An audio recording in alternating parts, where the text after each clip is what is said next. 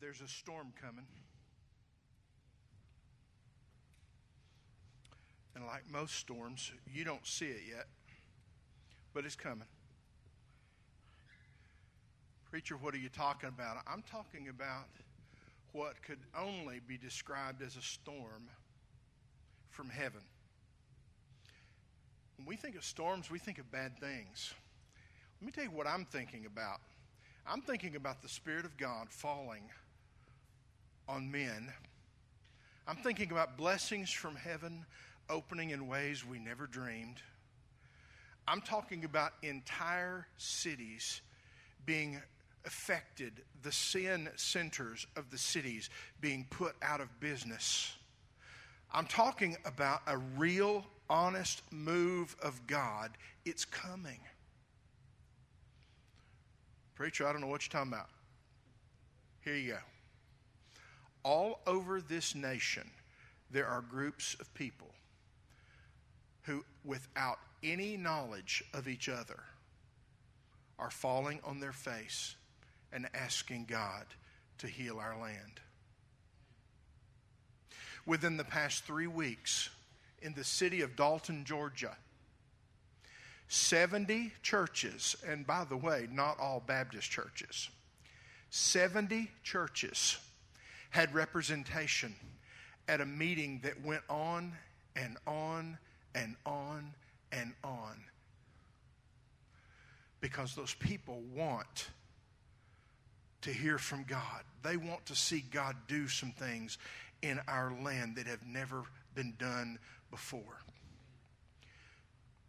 I'm going to give you a heads up, and you can call it a commercial if you like.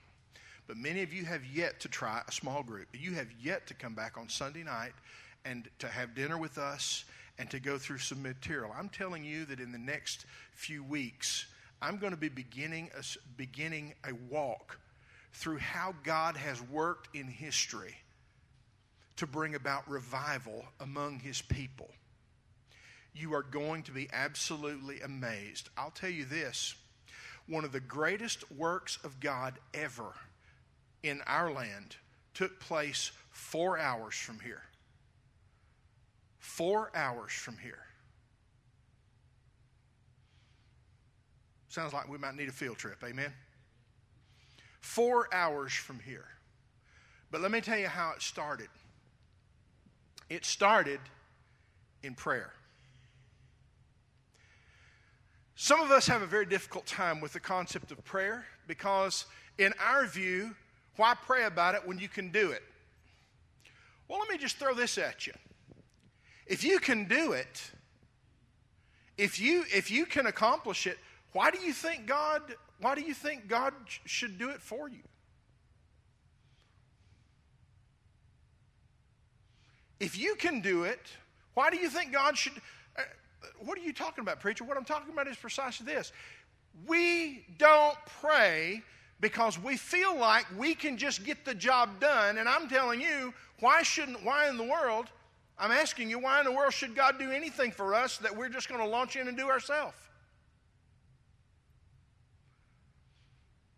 Why beg for supernatural means when ordinary means will do? This morning, I'm going to begin a series of messages, and this is just a study, guys. It's just a study on prayer. But you know, I've heard, how many of y'all have heard people pray and you thought, man, they can pray? Y'all ever heard that? Heard somebody pray? You just knew they had yeah, absolutely. Well, what would you say if I told you that we probably would benefit from studying prayer as Jesus taught it? Do you reckon if anybody knew how to pray, it was Jesus? Amen?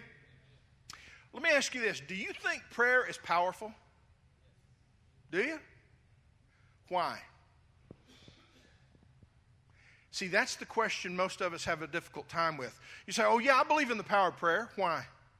Well, we might say, well, I've seen it work before. Oh, you've seen it work before. You've seen prayer work before. Do you understand that what prayer is communication? It's communication. It's you talking to God. It's not the prayer. It's not the words working. It's God working. So I think we really need to get a good hold on what prayer really is. Now take a look at, go ahead and pull up prayer is. Yep, we're gonna get there in a minute. I've jumped ahead. It's my bad. Y'all go through this with me, because then I'm going to have you read it, and we're going to read it all together. Prayer is an humble you entering the throne room of heaven to present you before God the Father through your mediator, His Son, amplified by His Holy Spirit, which makes your petition presentable to the King of Kings. You come waltzing into the throne room of heaven and don't even realize everything that's going on. Let me read this to you. In 1 Timothy chapter 2, verses 5 and 6, this is what Scripture says. For there is one God and one mediator between God and men, the man Christ, who gave himself a ransom for all, to be testified in due time. Jesus is our mediator between us and God. We're Baptists, so we're scared to death of the Holy Spirit. We're afraid something's going to happen we can't explain. I pray for the day something happens we can't explain. I pray for the day that somebody stands up and says, well, that's not in decency and in order. That'd be good stuff, wouldn't it? Likewise, in Romans 8, chapter 26, verse 26 and 27, it says, likewise the Spirit also helpeth our infirmities, for we know not what we should pray as we ought. But the Spirit itself maketh intercession for us with groanings which cannot be uttered. And he that searcheth the hearts knoweth what is the mind of the Spirit, because he maketh intercession for the saints according to the will of God. You need to understand that our pitiful little weak prayers are amplified through the Holy Spirit of God. He makes intercession for us. Jesus is our mediator. The Holy Spirit beefs up our prayers. He knows what we mean. And he who knows the hearts reads the mind of the Holy Spirit to know what's really behind some of the stuff we're praying about. I got a question for you. Have you ever prayed asking God for a certain thing, and sometime later on you realized, wow, it's probably a good thing God said no? You ever had that happen?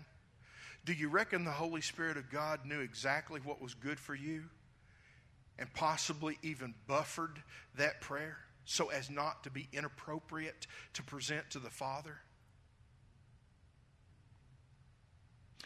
We've all seen the little child who just bucks up on the parent in their life. No, I'm not going to do it. You know what we generally say to that? Have you forgotten who you're talking to? Y'all ever said that? You ever had it said to you? Have you forgotten who you're talking to? And then they get up bigger. They're like a teenager. And you know, they got a fully grown adult body. They're standing in front of you. They're strong and this, that, and the other. And then they pop off with something just really disrespectful, like, I hate you. Really? Is it entirely possible that we haven't grown into who we are in Christ Jesus yet, and that some of this junk we pop off to God about is really inappropriate to even say to Him? Is that possible? I want to read what Jesus said when He taught His disciples how to pray. So turn with me in your Bibles to Matthew chapter 6, and we're going to begin in verse 9, because I have this sneaking suspicion most of us haven't gotten past good bread, good meat, good golly, let's eat. We need to learn how to pray. Amen? Matthew chapter 6, beginning in verse number 9. In this manner, therefore, pray. Thank you. If you'd like to stand, we will reverence the reading of the Word of God together. It's not that I have forgotten. It's just that I have had numerous complaints. Preacher, we're up and we're down. We're up and we're down. We're up and we're down. And you ask us to stand one more time, my knees just won't take it. God bless you. Stay seated. You want to sit? You sit. That's fine with me. All right? In this manner, therefore pray. And by the way, in your copy of Scripture, are those words in red? What do you think that indicates? This is Jesus talking, amen? All right, here's what he says. Our Father in heaven, hallowed be your name. Your kingdom come, your will be done on earth as it is in heaven. Give us this day our daily bread, and forgive us our debts as we forgive our debtors. And do not lead us into temptation, but deliver us from evil one. For yours is the kingdom and the power and the glory forever. Amen. Father, this morning, we're going to examine Jesus' words. God, this morning, let us hear his heart. I pray it in his name. Amen. Thank you. You can be seated. I'm going to take this apart very much the way a mechanic and a body man would work together to take apart a vehicle that they're going to restore. Everything is disassembled and it's examined and then put back together. Often parts are replaced and things are painted to look better. We're not changing anything, but we are going to take it apart. We're going to unpack this. So we're only going to make it through 4 words this morning. Our Father in heaven. The Lord's Prayer is not merely a recitation or an act of penance, as some of our denominations would like to present it. Instead, it's talking to God. It's really not even appropriate to replace the personal access that has been made available to you in his presence.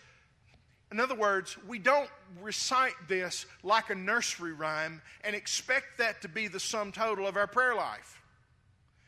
Is it wrong to pray it? No. Is it wrong to be the only prayer you pray? I think probably you can do better than that. Because to begin with, you must understand who you're talking to. Our Father identifies the one to whom we're praying. I want you to think of prayer as the opportunity to present your petition before a royal court. So imagine walking up into the reception area and kneeling down before a king in order to speak in his presence. You have your head bowed, there's no eye contact, and you are in the full awareness that the one who sits on the throne has absolute authority over your life and your death. You don't waltz into that with an arrogant heart and start popping off like an early adolescent. Can I have an amen? The prayer begins with that normal plural possessive pronoun, and that's for you English scholars in the room. That word is our. Now, you and I are included in that hour, for he is the common thread that runs through our universe. He is at the deepest point of our human connection. We are created in the very image of God. We breathe because he breathed the breath of life into us. It was his plan that we have a relationship with him as well as any relationship together. If you'll remember, God made man and placed him in the garden, and then he brought all the created animals by him, and there was not a suitable companion for man. God made man to need relationships. God, y'all, don't check out on me. This is going to be hard. But I guess if I had to put it, do you know that God wants to have dinner with you? Y'all think I'm lying, don't you? What's our first stop when we leave here? The marriage supper of the Lamb. You are an invited guest as a family member into the very presence of God. God has created you to have a relationship with him.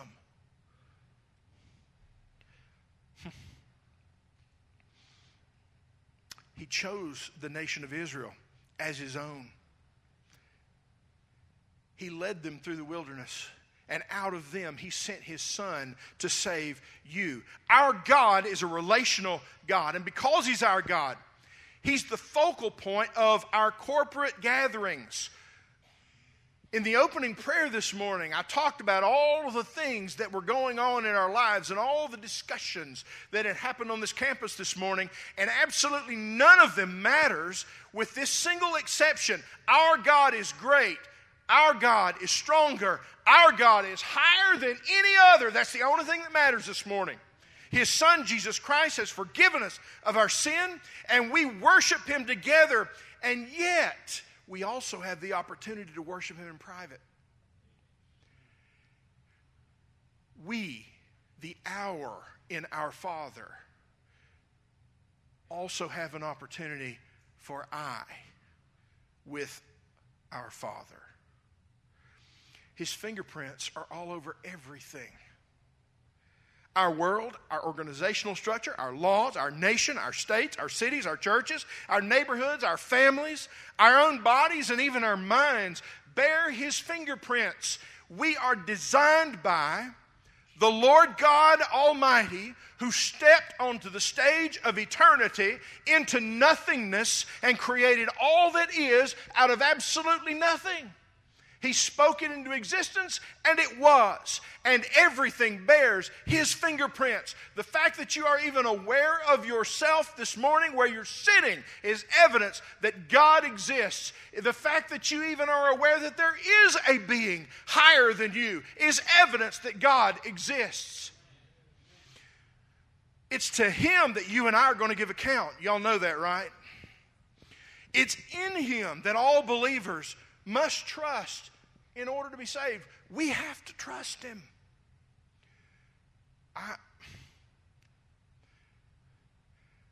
Does your prayer life reflect that you trust God?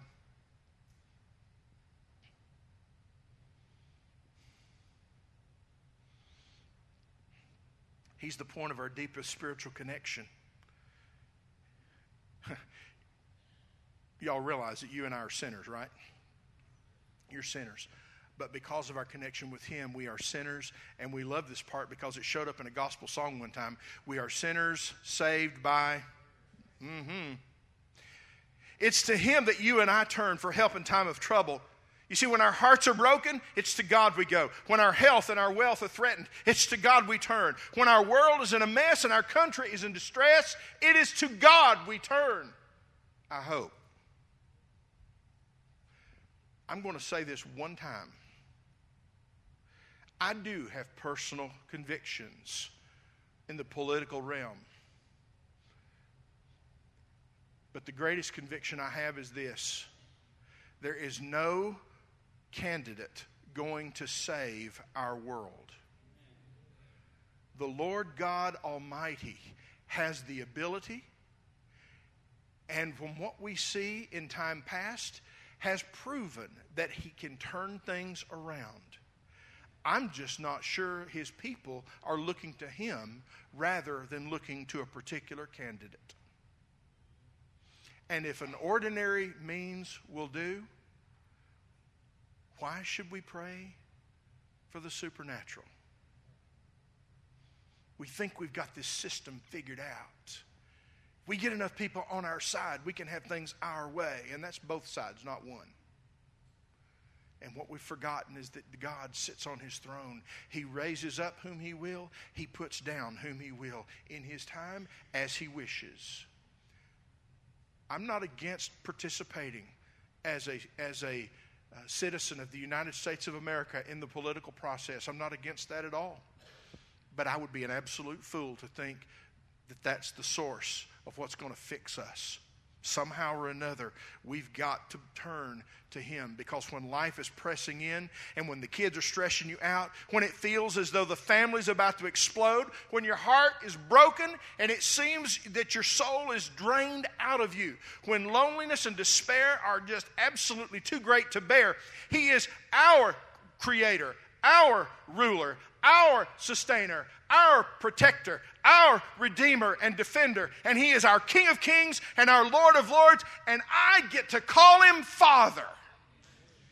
Amen? I want you to understand this morning, our Father also it intimates a family connection. We're connected to God in a family sense. In John chapter 1, beginning in verse 12, Scripture says, "But as many as received him, to them he gave the right to become the children of God, to those who believe in his name, who were born not of blood, nor of the will of the flesh, nor of the will of man, but of God." Hey, y'all catch this part. If you know the Lord Jesus Christ as your personal Savior, you're one of God's kids because he adopted you. You are a royal prince or princess, and your daddy rules the universe. Explain to me why we're looking everywhere else for the solution to our problems. God's rightful position in our life is Father. He is our Father. Now, those of you who have a father understand that there's things that come along with being a father. When trouble comes and someone wants to come to the house, or you get a phone call from school and there's a teacher who's upset, they don't ask to talk to your daddy. They ask to talk to who? Your father. When mama has had all she can handle of you, she looks at you and she says, "You wait till your father gets home." There is an insinuated official office that comes with that term father, and God is rightfully our Father. When he leads, we follow. When he speaks, we listen. When he sends, we go. When he instructs, we learn and we heed. When he commands, we better obey. Can I have an amen? Yep. While we are absolutely familiar with this almost clinical description of a father, you are truly blessed if you know the personal relationship of a dad. Now, I need to take a time out here. Because of the experiences of some, when I speak of a father or a dad, not everyone in this room thinks well. Men have made messes of their children by not following the heavenly Father, but instead deciding that they're going to treat children like so many possessions, or boss them around because no one else in their life will give them an opportunity to have any kind of authority. Y'all understand that, right?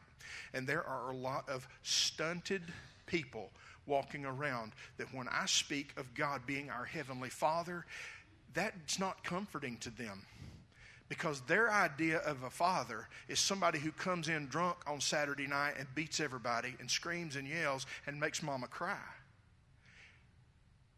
and then goes to work and comes in on Monday evening with a list of chores and stands over you with a switch until they get done. Can I have an amen? Y'all know what I'm talking about? We have men who have ruined the idea of father in many people's eyes. If you're here this morning and that is your experience, I'd like for you to listen to me very carefully. You know what my Father does? My Father in heaven loves you so much that he gave his only begotten Son so that you could live forever. He will never abuse you. He will never abandon you. He will never curse you. He will never slap you around. He absolutely will correct you if you decide to be rebellious. His Holy Spirit will put a dagger through your heart should you decide to try to sin secretly. His Son, Jesus, will one day come back for you, and we're all going to live at his house. And believe me, it ain't nothing like the one you grew up in. My Father is a good, good Father. But the word pater, which is the Greek word used in this passage, winds up being used in another place, and it's translated another way altogether. It's an interesting thing. In the original language, it indicates the formal understanding of the term father. However, when Jesus was praying in the garden on the night before he was crucified, he introduced us to a much more intimate name for his Father. In Mark chapter 14, verse 36, Scripture says this, and he said, Abba, Father, all things are possible for you. take this cup away from me. Nevertheless, not what I will, but what you will. Well, that was Jesus, and he was talking to the Heavenly Father. Of course, Jesus could say it. Well, let me let you in on a little something. Paul said we could too. Because over in Romans chapter 8, by the way, one of the greatest passages of Scripture in all the New Testament is in Romans chapter 8. You need to read that once a week if you don't read anything else. Romans 8. It'll do your heart good, I promise, all right? This is what it says in verse 15. For you did not receive the spirit of bondage again to fear. You're not to go back into that mess. Fear's done in your life. But you received the spirit of adoption, by whom we cry out, Abba, Father. Paul says we can call him Abba, Father. In 2010, y'all were very gracious to Donna and I. Many of you donated and sent us to walk the streets that Jesus walked. Well, there was a day when Donna and I were walking through the streets of Jerusalem, and there were just people everywhere. And this little boy, he couldn't have been more than 6 or 7. He came running by us like a streak. Now, you got to understand, they're not quiet. None of them are quiet. It's a loud place. Donna, am I telling the truth? It's a loud place, and everybody is shouting and screaming over everyone else in order to be heard. It is a loud, loud, loud place. But streaking through and running by people and everything else, this little boy, he is running like a shot. And he is calling out the only words I recognized in Hebrew the entire time he was there. As he came running through there, he's hollering, Abba, Abba, Abba, Abba. As he came running through, I thought, hey, I know that word. He's hollering for his daddy. You reckon God sits in the throne room of heaven waiting on us to finally get over ourselves and come running into his presence yelling, Abba, Abba, Abba.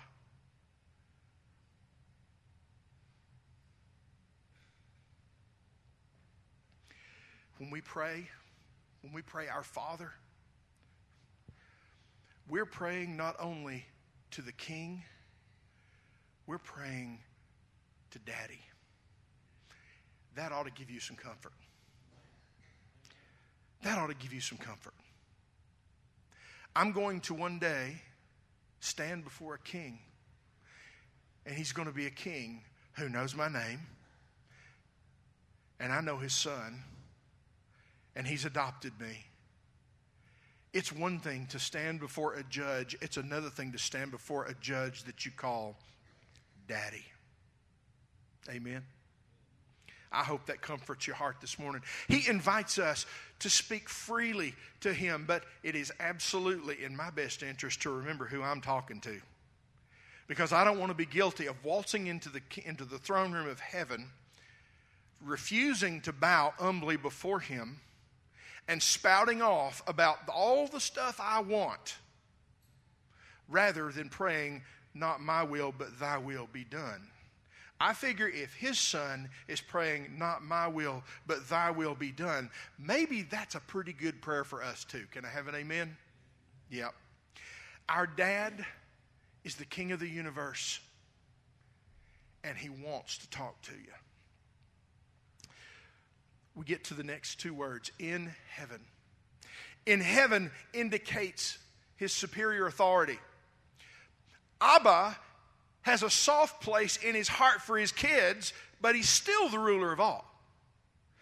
His love for us is backed by his holiness, his righteousness, his matchless power, his all-knowing, and his ever-present everywhere. He's still God, and he's still all those things. He's nothing less than God.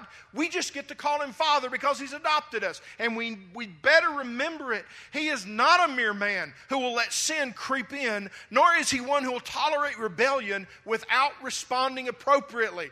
He's not your smart neighbor, and he's not the old man down the street who you go to for wisdom. He is the Lord God Almighty, the King of Kings, the Lord of Lords, the greatest that ever was. Muhammad Ali just thought he was the greatest. He now knows who the greatest is.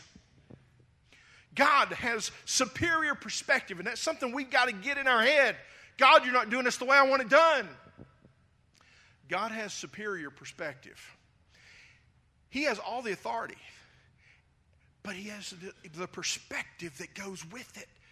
You see, his decisions about our lives are made from the perspective of heaven, not from the perspective of what you think is going to make you happy.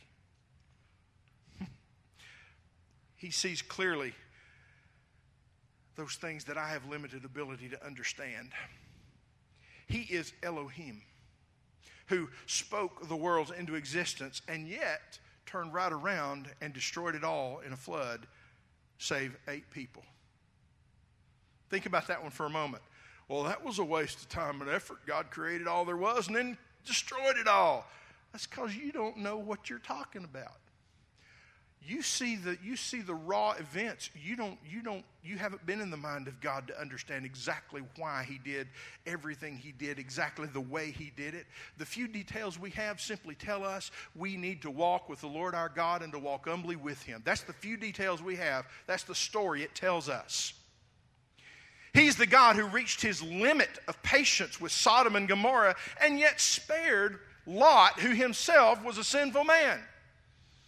Think about that paradox. He's destroying Sodom and Gomorrah, and yet because of Abraham, he spares Lot and his family, only to get out of the city. Lot's wife can't control herself. She turns into a pillar of salt, and then Lot's daughters can't control themselves. They get daddy drunk and have children by him. Explain to me how he destroys one but keeps the other. I don't know the mind of God. I'm just telling you what he did. God has eternal perspective. It's superior perspective. He allowed Joseph to be enslaved, abused, and imprisoned by the cream of Egypt's society, and then promoted him to an honored national leadership in order to save his own extended family. God, I don't get what you do sometimes. That's right. You don't. He led his chosen people from over 400 years of slavery through his servant Moses, and then wouldn't let them into the land because they didn't trust him. Y'all need to understand something.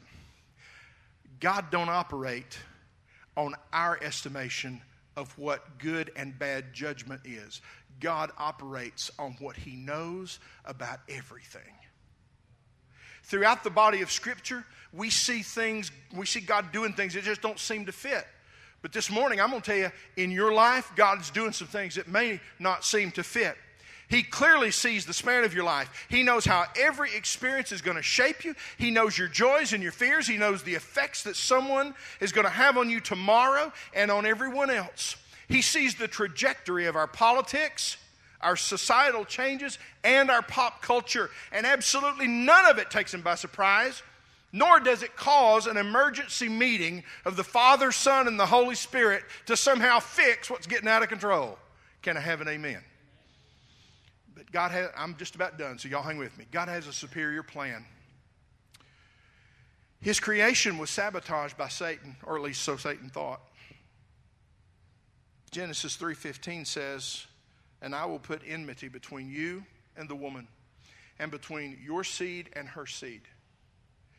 He shall bruise your head, and you shall bruise his heel." In the book of Genesis, God already had a plan in place to save humanity who had already fallen into sin in that moment when Satan thought he'd been able to ruin everything God did. In spite of initiating a hard reset on humanity via the flood, God's plan was still right on track. Through the generations of men, some evil, some good, God's plan continues to unfold on the pages of our life, as we see also in the pages of the Bible. Who would have ever included a prostitute and multiple murderers in a plan to save humanity from sin? Y'all didn't catch that part. Y'all drifted on me, so I'm going to say it again. That's a good quote. That's worth it. All right, you ready? Who would have ever included a prostitute and multiple murderers in a plan to save humanity from sin? God's plan is hardly ever recognized clearly until it's already accomplished and you're looking at it in reverse. That's why you have a hard time seeing God's plan unfolding in your own life. That's how come when you come to hard times, you tend to blame it on Satan. Is it possible that God walks us through deep valleys on purpose? Not every bad thing from our perspective that happens in our life is a direct result of Satan. Sometimes it is. Sometimes it's a direct result of our own ignorance, of our own rebelliousness. And sometimes God is simply walking us to a place where we'll finally hold His hand. Because God's perspective and plan is superior, it's ever more important that we learn to pray. This morning, I realize we've covered a lot of material in a very short time. I want to ask them to come and get a song ready. But I want you to understand that when you say, "Our Father in heaven," it means something. We, join together and we pray because we're connected by Him. Our Father, we are family in the family of God. He is our Father who sits on the throne. He is the Father we get to call Abba. So while you have a tendency to think in terms of prayer being powerful, I'd like for you to consider that prayer is nothing more than a conversation. And I would never say that a conversation with David McGill is powerful. I can say a meeting with David McGill brings up a lot of good stuff. But prayer is not some magic potion or magic utterance. It's a conversation with God. How do you feel about your prayer life this morning? When you pray, do you sense that you're in fellowship with God? Are you talking about heart stuff? Or did you just come to Him with your laundry list or your grocery list or the things that you want? Are you expecting Him to do a magic trick for you and to bring things into perspective, or bring things to pass that you just like to have? Well, I'm going to tell you something. Here it is. To appear before God with anything less than an humble heart, laying our heart before Him, is sin. I would tell you that the vast majority of our prayers are sinfully prayed because we're not taking time to remember our Father is the King of the universe, who art in heaven, who has ultimate and absolute authority over everything. And we come before Him selfishly. This morning, I'm going to offer you an opportunity for a fresh start. It's got to start fresh somewhere. It's got to. Are you still fighting Him for the right to do things your way? I finish with this question. Abba is waiting for you to come visit.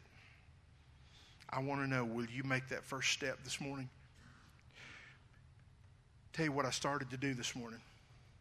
I started to ascend the platform and go sit down and count off 5 minutes of silence. 5 minutes of silence in a room like this, someone would not have been able to stand. Someone would have gotten up and left, or someone would have said, "Hey, what's going on? Are you okay?" How long has there been silence in the spot that God has reserved for you to pray? How long has He sat idly by, wondering if you'll drop by? He wants us to come have dinner with Him. He wants us to have fellowship with Him. We have a relationship with Him. If you're here this morning and you don't know Jesus as your Savior, I want you to know He wants to take you home with Him. When this life's over, no hell. You get to go home with Him. And all you have to do is trust Him. Father, this morning I want to thank You for all who are here.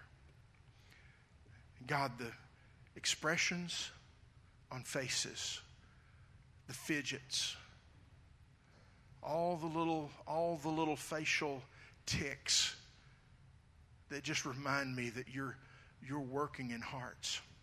They're all present this morning. God, I pray that if we have somehow used you like some kind of magician just to bring about the things we want in our life, I pray you'd forgive us. Father, if we've waltzed into your presence and like immature children demanded our way, I pray, God, you'd forgive us.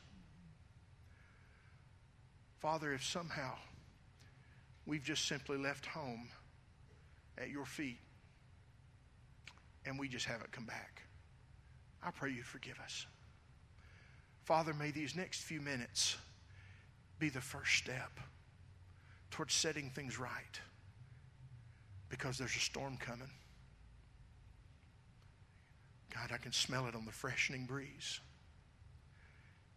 Father, we don't need to be caught off guard. We need to be a part of those who are praying for your Spirit to fall on this nation.